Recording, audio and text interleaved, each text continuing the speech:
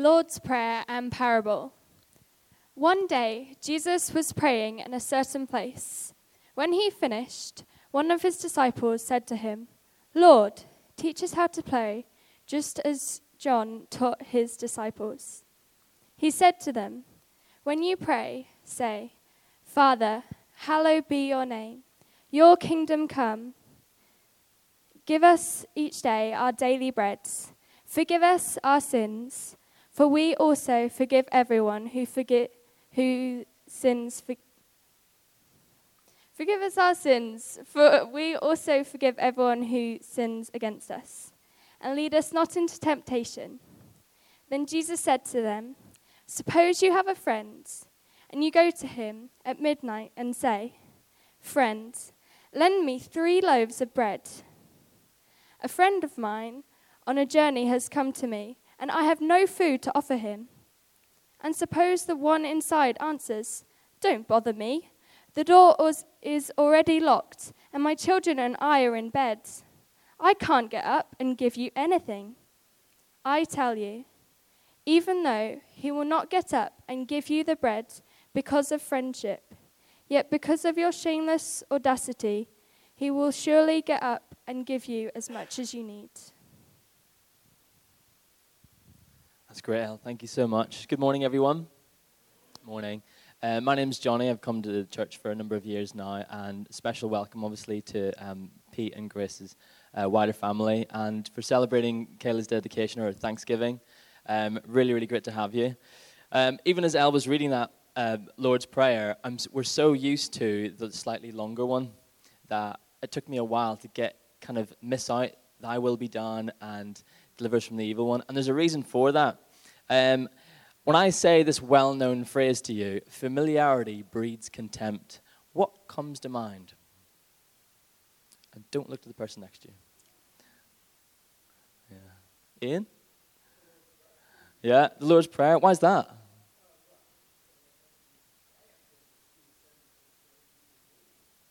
Yeah. Show of hands, just out of sheer interest, whether you're a visitor or you've come to the church or you're a Christian, who knows the Lord's Prayer here?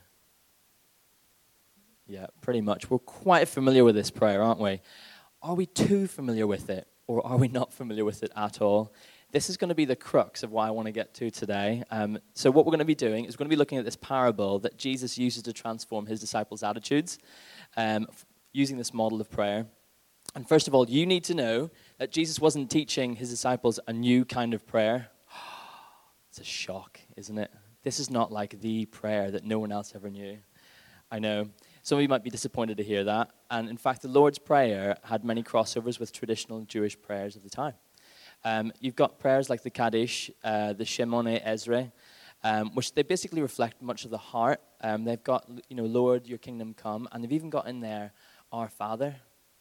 Believe it or not. I'm going to let that simmer for a little bit because I just want to ruffle your feathers with this. You've got to think, why would Jesus do this? And what's even more perplexing for the disciples that is leading up to this request is that he's already taught it to them. Earlier in Matthew chapter 6, is earlier on in his ministry, he was teaching the Sermon on the Mount and he taught them about this prayer. And now he teaches them it again, but it's slightly shorter. And you think, why are you doing that?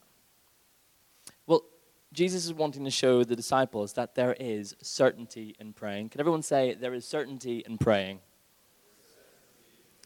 Absolutely. Praying, it's not about unrelenting prayer, but it's more about a God who doesn't sleep. And he's given us a confidence today to pray with absolute certainty, boldness, and faith. So unlike the friend at midnight, we don't need to be rude or even have like an uncertain, panicky persistence. To really understand the means by which this prayer is answered today and to be encouraged to pray it in a refreshed way. That's like our big prayer here today. Jesus needed to give the disciples and us the following parable to emphasize and show us what we can't see or what we just tend to forget. All right, are you with me on this? It was great as I looked at this. It's really, really great. So, next slide. As we look at the parable, if you just go back. Yeah. Jesus said to them, suppose you have a friend and you go to him at midnight, say, friend, lend me 3 loaves of bread. A friend of mine on a journey has come to me and I have no food to offer him. And suppose the one inside answers, don't bother me, the door is already locked, and my children and I are in bed. I can't get up and give you anything. And I tell you, even though he will not get up and give you the bread because of friendship, yet because of your shameless audacity, he will surely get up and give you as much as he needs. So the first point here that you see in this parable is that there's an unexpected need. The unexpected guest arrives. We love them, don't we? God shows that life has been set up to be unpredictable. Has anyone else experienced that? Yes. For Jesus' hearers, it is a big no-no to not have anything to give a guest on arrival. You know, word would travel fast, and that family would kind of be shamed in the community. That people would be calling them the Billy No-Breads. You know, there they are. They can't even put, a cup of tea on the table. Hospitality in the Middle East is still so important today, and when they read this, they totally get that drastic action would need to take place. In Britain, we hate unpredictability, and we thrive on controlling our circumstances. Yeah. For example, my wife went for a run, and her phone got water damage. Unpredictable. Boom, 80 quid. Gone. Your boiler breaks. I know, we always have that tussle with boiler cover. That's 3,000, just like that. And I know people have just been like, we just had to fork it out. We don't know how we're going to pay for it. Unpredictable. Again, your family member needs help, and you've got a busy schedule. You're overworked, or you're in lack, and you expect that things should get easier. But in reality, it's quite the opposite. We ask ourselves, God, why is this happening to us? And why is it happening to them? Why are you putting their needs for me to kind of see? It's unhelpful. How can we control it maybe? Or maybe we've got three choices. We either take control, we then either choose to just be in complete despair and run from it. I've done that a few times, actually. It's quite nice. Or, this is the hard one, trust God for the deficit. Now, Jesus wants us to see that the unexpected needs are to be met. Just think of, everyone knows the story of feeding the 5,000. So the disciples say, we need to send them away. All the people here, there's like thousands of them, they need to go and get food. What does Jesus say to them? You do it. That's a little bit unexpected because they've got no means to do it. This is what the crux of Jesus' prayer is, and it's a little bit scary. Things happen in life that we can't predict, but we still need to respond to them. God brings people to our attention, and most of the time, we don't have the means to help them. A good question to ask ourselves is this: who might be my unexpected need right now? Who might be your unexpected need right now? When that is identified, and it takes time to think about that because we usually brush that aside because we can't do it. When that is identified, more appropriately, it identifies you because it'll come knocking on your door. God doesn't want you or sometimes let you do it by yourself. So second point I want to bring up that the parable teaches us, prepare yourself for inconvenience. The key word to prepare yourself for inconvenience is midnight. Everyone say midnight for me. Now, we all know how much we love midnight. This is when the guest arrives. It's completely inconvenient. Just take a minute and picture the one person you know whom you'd not want to come visit you unannounced. I've got mine, actually. I see a few eyes rolling around the room, and you need to be a little bit more subtle than that. Why does Jesus paint this picture just to be such an unlikely picture of how to pray? Midnight, it describes God's use of timing. Hosting at midnight is an inconvenience to us all. It's us putting ourselves out and helping over recovering through sleep and rest. I watched a movie documentary recently, and it said that the one commodity that all rich people love more than, the one commodity that all rich people love more than anything is time. And they also hate it at the same time. Why? Because you can't buy more of it, and you can't control it. It is out of our hands. Jesus, the Lord of time, uses it to inconvenience us all. At some point, he will do that, but for the best possible reason. Take the focus off ourselves to look for someone else for the solution. Amen? Amen. So far, Jesus' parable shows us that God waits until your control guard is down, i.e., you've got no loaves at home. I've got very little to give people. I've got very little to offer. The coffee's ran out, or the budget this week's quite tight for food, whatever it is. Before he puts an immediate need in front of you, you've got no resources of your own left, and it's at the most inconvenient time for you. Why would God let something so seemingly cruel happen to his children? Not cool, God. Actually, this is God's greatest kindness to us all today. This is God's greatest kindness to us all today. I know it's countercultural. It reveals to us our insufficiency apart from him. So thirdly, this parable reminds us to admit and accept our insufficiency. So it goes on to say, "Friend, lend me 3 loaves, for a friend of mine has arrived on the journey, and I have nothing to set before him." I have nothing. Can you all say, I have nothing? I have nothing. These are the words that have admitted that they failed to meet others' needs and don't want to bear the consequences. I have nothing are the words we are told to say in our culture, or told not to say in our culture. We're encouraged to look at our strengths. We're encouraged to pride ourselves on our abilities, on our own well-earned resources, and we rarely stop to think for a minute that they were only ever possible because God graciously gave them to us to begin with. The man in the parable, he was forced to recognize and admit his inability to meet someone else's need. A loving prayer we could all even pray right now would be for God our Father to help us recognize our inability to meet everyone's needs. And Kayla's got 2 devoted parents here, and there's a great encouragement in this, and there's also a little bit of humbling happening. They're limited in their ability to provide for all her needs. And the sooner they recognize that, guess who comes in? God comes in to fill in the deficit, and it's so releasing. But moving on to the focus of the passage, Jesus talks about this being not about hospitality, but about prayer. Spiritually or relationally, the disciples and us, we've all been previously separated from God, a loving Father, and this is to such an extent that our broken connection with him has resulted in broken connections with our society, the people around us, and even just creation itself. You just hear about climate change and you think, what's going to happen next? 4th point from this parable, God is not like the neighbor. You'll be glad to know this, all right? The friend who was asleep is, in my mind, he's doing that, that really loud whisper you do when you're really annoyed with someone. You kind of just want to say, don't bother me, don't wake up the kids. Usually it's either myself or Hannah, my wife, like saying that.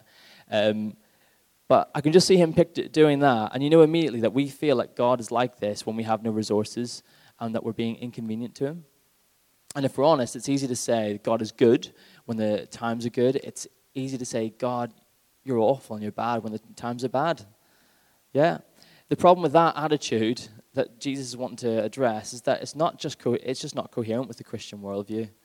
For God is not characterized by our feelings. He's not characterized by our experiences or our outcomes in life. Some of us here are going to have it quite easy in life. Some of us are not. Both of those people, both of those categories, still, God is wanting them to see God in exactly the same light. He does not change. He is compassionate. He's gracious. He's a loving Father who wants to help us. If we go with how we feel and make the outcomes of our life a basis of God's character, we're not going to trust in God. We're going to trust in our version of him and the way our feelings go, our preferences. Instead of basing him on whom he is, we judge him on how quickly and well he serves us. So do we really know who he is or what he's like from day to day? God puts it really succinctly in one of the prophets of the Old Testament, Malachi, and he says it in these 4 words. Malachi 3:6, I do not change. That's it. He just doesn't change. But Jesus uses this neighbor to highlight a really real fact. In our world, which this parable, it really reflects how we deal with each other. Everyone, honestly, on a Friday night when I get home, I want to do something. I don't know why me and my wife are calling this, but we're calling it monging or mong. I just want to mong. I know. I think that's not going to last that long. I don't know where she got it from. But on a Friday night, we don't want to have somebody knocking on the door because the the week's over. I just want to rest. I'm shattered. Everyone wants to have minimal bother and be at peace with each other, even if it means appeasing the annoying friend, being really friendly to them, who's knocking on our door, right? That is why Jesus says the only reason he gave his friend bread was not because he was his friend. Didn't have anything to do with it. But because it would be an inconvenience to him if his own family woke up. When you look at this parable, everybody is inconvenienced in this parable. All right? So why did Jesus use a reluctant friend to encourage us in prayer? We can see this in a similar point he made a few sentences later. And he says this, if you then, it should be on the board, if you then who are evil know how to give good gifts to your children, how much more will your heavenly Father give the Holy Spirit to those who ask him? Can you say with me, how much more? Yeah, how much more is God a great parent or a great giver than you and me? What a day this is for Pete and Grace, because it's a real encouragement to you, right? We've all got our limits. You've all got your lack of sleep. I've been eavesdropping in the conversations about lack of sleep that's happening. Kayla's pulling through, though. It's great. We have minor to major faults, even the most loving of us. And if any parent or student disagrees, just ask their spouse or someone who's very familiar with them, and the case is closed. There. Jesus' point is our Heavenly Father is more inclined to give us good gifts than we evil fathers, by comparison, are inclined to give our children good gifts. Similarly, the friend's reluctance in the parable is not a reflection of our Heavenly Father. He's a contrast to our Heavenly Father, and God the Father is the center point of the Lord's Prayer for the disciples. Jesus is saying to them and us, do you know how God our Father wants to meet with you? Do you know how he wants to meet your most basic and deepest needs? It's prayer. Here is the beginner model, and it's all you're ever going to need, disciples. It's all Mosaic Church. It's all everyone in this room is ever going to need.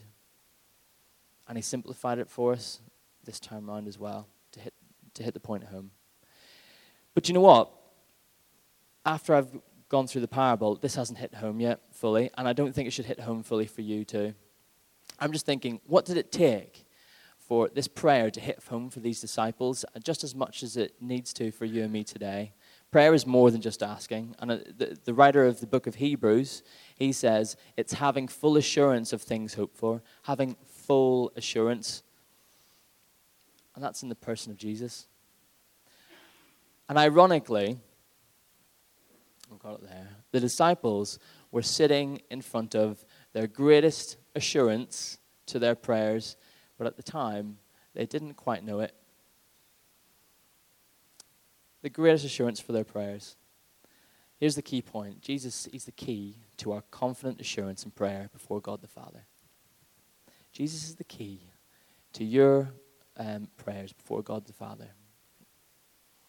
So how is he confident assurance that our prayers are answered? There's 2 points that I just want to apply to this really quickly. The first one is Jesus alone had the claim of calling God Father. He alone had the claim. Whilst others wanted to, in the Old Testament, God said that the nation of Israel was his son. That was in Exodus 44. David and Solomon were even referred to as sons, and God would be their father. You've got that in there as well. But there was a problem, a fundamental problem. The sonship that God called them to, all to live up to, it was never fulfilled or lived up to. And that meant that God has never really actually had a human being he could truly call his son. The Son is like the Father. He is like him in every way. He loves what the Father's about. He doesn't walk away from an obedience whatsoever. He enjoys what the Father does. And this is why when Jesus, whom us Christians claim is God in human form, when he was baptized in Luke chapter 3:22, God's Spirit descended on him, and what did he say? You are my Son, whom I love. With you I am well pleased. There's the Son that truly had the claim of calling God Father right there. Amen. God finally found a human whom he could call a true son, a son who represented the Father's character in every way. Jesus, the Son of God, has the only true claim to being a son, and all the inheritance rights that his Father would give him. But instead of Jesus taking this inheritance and saying to us all, guys, I've done really well. Keep praying really, really hard. Hope you make it through. I'll see you later. He doesn't do that. He decides to do something with his sole claim of sonship. He could hoard it to himself. What does he do? He doesn't do that. He shares it. There's a lot to do in that parable about Jesus seeing a need for us, and he shares what the Father has given him. We receive him as our great assurance for our prayers, our great confidence before God. And the second point is this: he is the cost and the means of everyone here calling God Father. So here's the cost. Jesus, although he could have kept sonship for himself as rightful heir to his Father and the whole world, the universe, everything, he was presented with a need. And the Father saw it too. There's a need today in humanity that the everyday person sees as it comes to them completely unexpected. You go out to people outside. Myself and 2 other guys, we went out to Horsforth and talked to people. And there they see Jesus and becoming a child of God as a completely unexpected need. But some were open. Humanity needs to be reconciled to God. Instead, it has gone away from him. And don't get me wrong, God doesn't ignore the cries of the fatherless. I just think it's a good side note to actually make.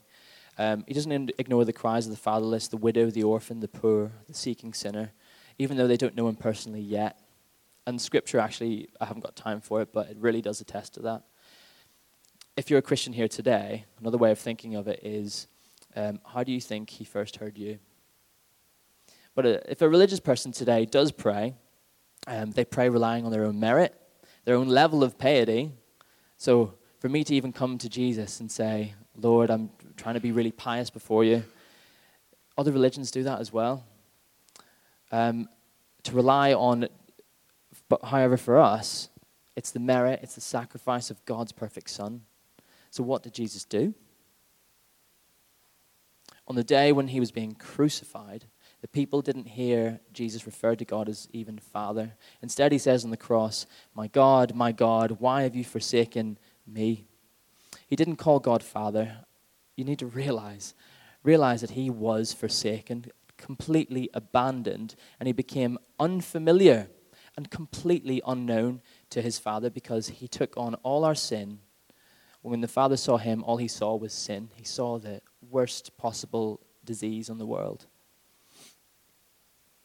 But he did that so that you and me, everybody, could become completely familiar, completely close, and intimately acquainted with the Father. He rose from death 3 days later as our eternal assurance and is guaranteed access to God's throne room to receive mercy and find grace to help us in our time of need. That's Hebrews 4:16. To wrap up this parable, it's hopefully shown you and me today that God is wanting us to be inconvenienced by him right now. God wants to be inconvenienced by you. Absolutely brilliant. Look at the lengths the Father and his Son have gone to demonstrate their love for us, that we would have such an assurance to pray with, faith as his children. He wants us to meet expected and unexpected needs through him alone. So my real hope today is that our communities, our friends, our families, and even Kaleidoscopes, that they would see the fruit of our prayer because we trust in the name, the authority of Jesus. Amen? Amen. So that's it over. However, it needs to be brought home, and we need to bring this to earth. What's God been doing? I want to share just 2 suggestions. Dan Chadwick from South Gathering helped me with these 2 suggestions, and it's really, really helpful. The first one to apply is caring for people through daily bread provision. Caring for people through daily bread provision and caring for people through prayers of petition. If we go to the next slide, sorry. The first one, caring for people through daily bread provision. You've got George Mueller. He ran orphanages in Bristol in the 1800s, and he serves an example to us on how we meet the needs of others when we have nothing ourselves. And I found this story, and I just thought, this is absolutely brilliant, because this typified how he prayed. One morning, all the plates and the cups and the bowls, they were empty on the tables. There was no food in the larder and no money to buy food. The children were all standing, waiting for their morning meal, when George said to them, "Children, you know we must be in time for school." Of course. Then, lifting up his hands, he prayed, "Dear Father, we thank thee for what thou art going to give us to eat." There was a knock at the door. The baker stood there and said, "Mr. Muller, I couldn't sleep last night, and somehow I felt you didn't have bread for breakfast, and the Lord wanted me to send you some. So I got up at 2 a.m. and baked some fresh bread, and I've brought it." Mr. Muller thanked the baker, and no sooner had he left when there was a second knock at the door. It was the milkman. He announced that his milk cart had broken down. I wonder who did that. I wonder who inconvenienced the milkman. It had broken down right in front of the orphanage, and he would like to give the children his cans of fresh milk so he could empty his wagon and repair it. What I love about this is that George Muller, he didn't know what they were going to eat, did he? He didn't have a clue. But he thanked God because he had an assurance in Christ that their needs would be met. That's amazing. I don't know if I'm there yet. That's brilliant because I know I'll be there the day that I'm completely inconvenienced and I have nothing left. And then I pray like that. Whew. He understands Jesus' prayer is never to be about me, and he wants us today to be about us. Our street, our family, our workplace, our friends, neighbors. Give us our daily bread. It's so freeing, and God plans to go beyond us every time. The second one, caring through prayers of petition. On the day when Jesus was being crucified. No, hold on. Sorry, that's wrong. It's the same page. This guy, Richard Foster, is he up there? Brilliant. It says, if we truly love people, we will desire for them far more than it is within our power to give them. And this will lead us to prayer. Intercession is a way of loving others. That's great. You've got Pete Greig, who started up the 24/7 prayer. He tells in one of his books how to pray of a man named Jonathan. I didn't pick it because he's got the same name as me, just happened to be. Who on the day of the, do you remember the attacks last year at Westminster Bridge? This guy, Jonathan, he sensed the danger so powerfully that he spent an hour pacing up and down the streets of Westminster Bridge and praying. 7 minutes after he stopped, Mr. Gregg writes, the attack took place in the precise place where Jonathan had been praying. Now, we're never going to know for absolute certainty on this side of eternity what difference Jonathan's prayers made that day. But what we do know is that the attack on Westminster Bridge, the previous year, it left 50 people injured and 5 dead. But this time round, the incident didn't kill anyone, and it left 3 people with only minor injuries. That's awesome. That's prayer. That's being certain of what God's going to do. Another story is that Pete Greig talks about is of a father. I love this. This one's a bit daring. Don't pray for this at all. A father who found the mother of a baby in a large city by asking God for directions at every street corner he came to until he found the mother. So you had this random stranger with a pram, pretty much, running around, and God directing him to the mother who lost the baby. God can do amazing things. So, if you've got some time before the meeting, as a suggestion, you can ask God, what would he have you to pray for in the area? Then listen and pray. Jesus shows us that this is not about the person praying, but about the God, the Father, who is listening, and he's ready to be inconvenienced for the saving of the world to himself, for his glory. He is good, he's kind, he's able, and my gosh, he's given you Jesus, his son.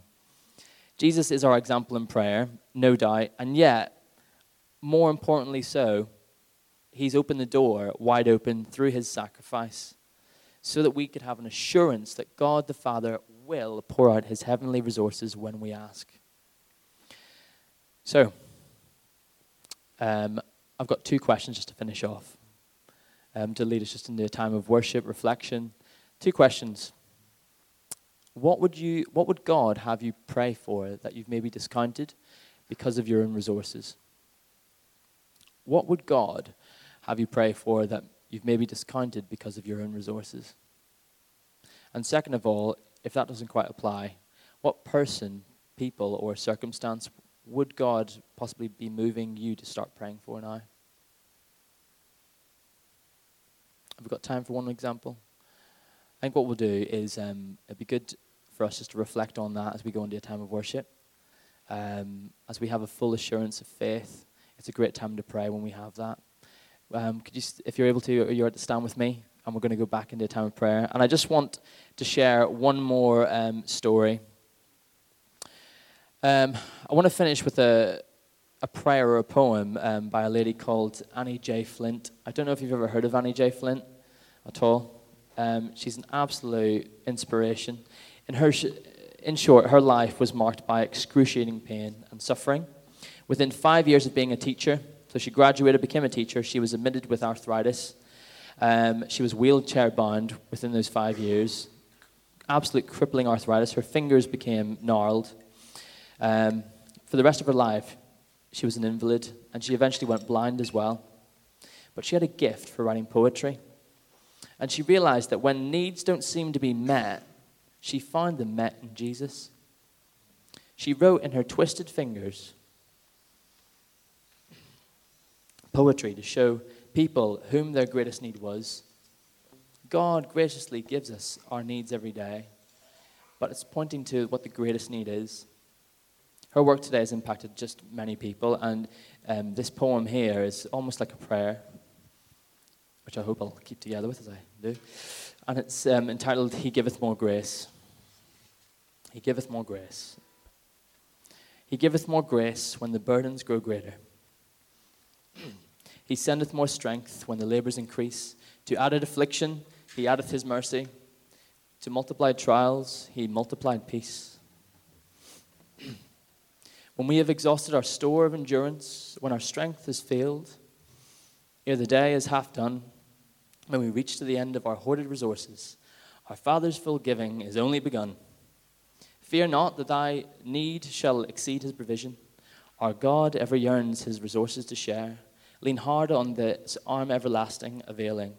The Father both thee and thy load will upbear. His love has no limit. His grace has no measure. His power has no boundary known unto men. For out of his infinite riches in Jesus, he giveth and giveth and giveth again. Amen.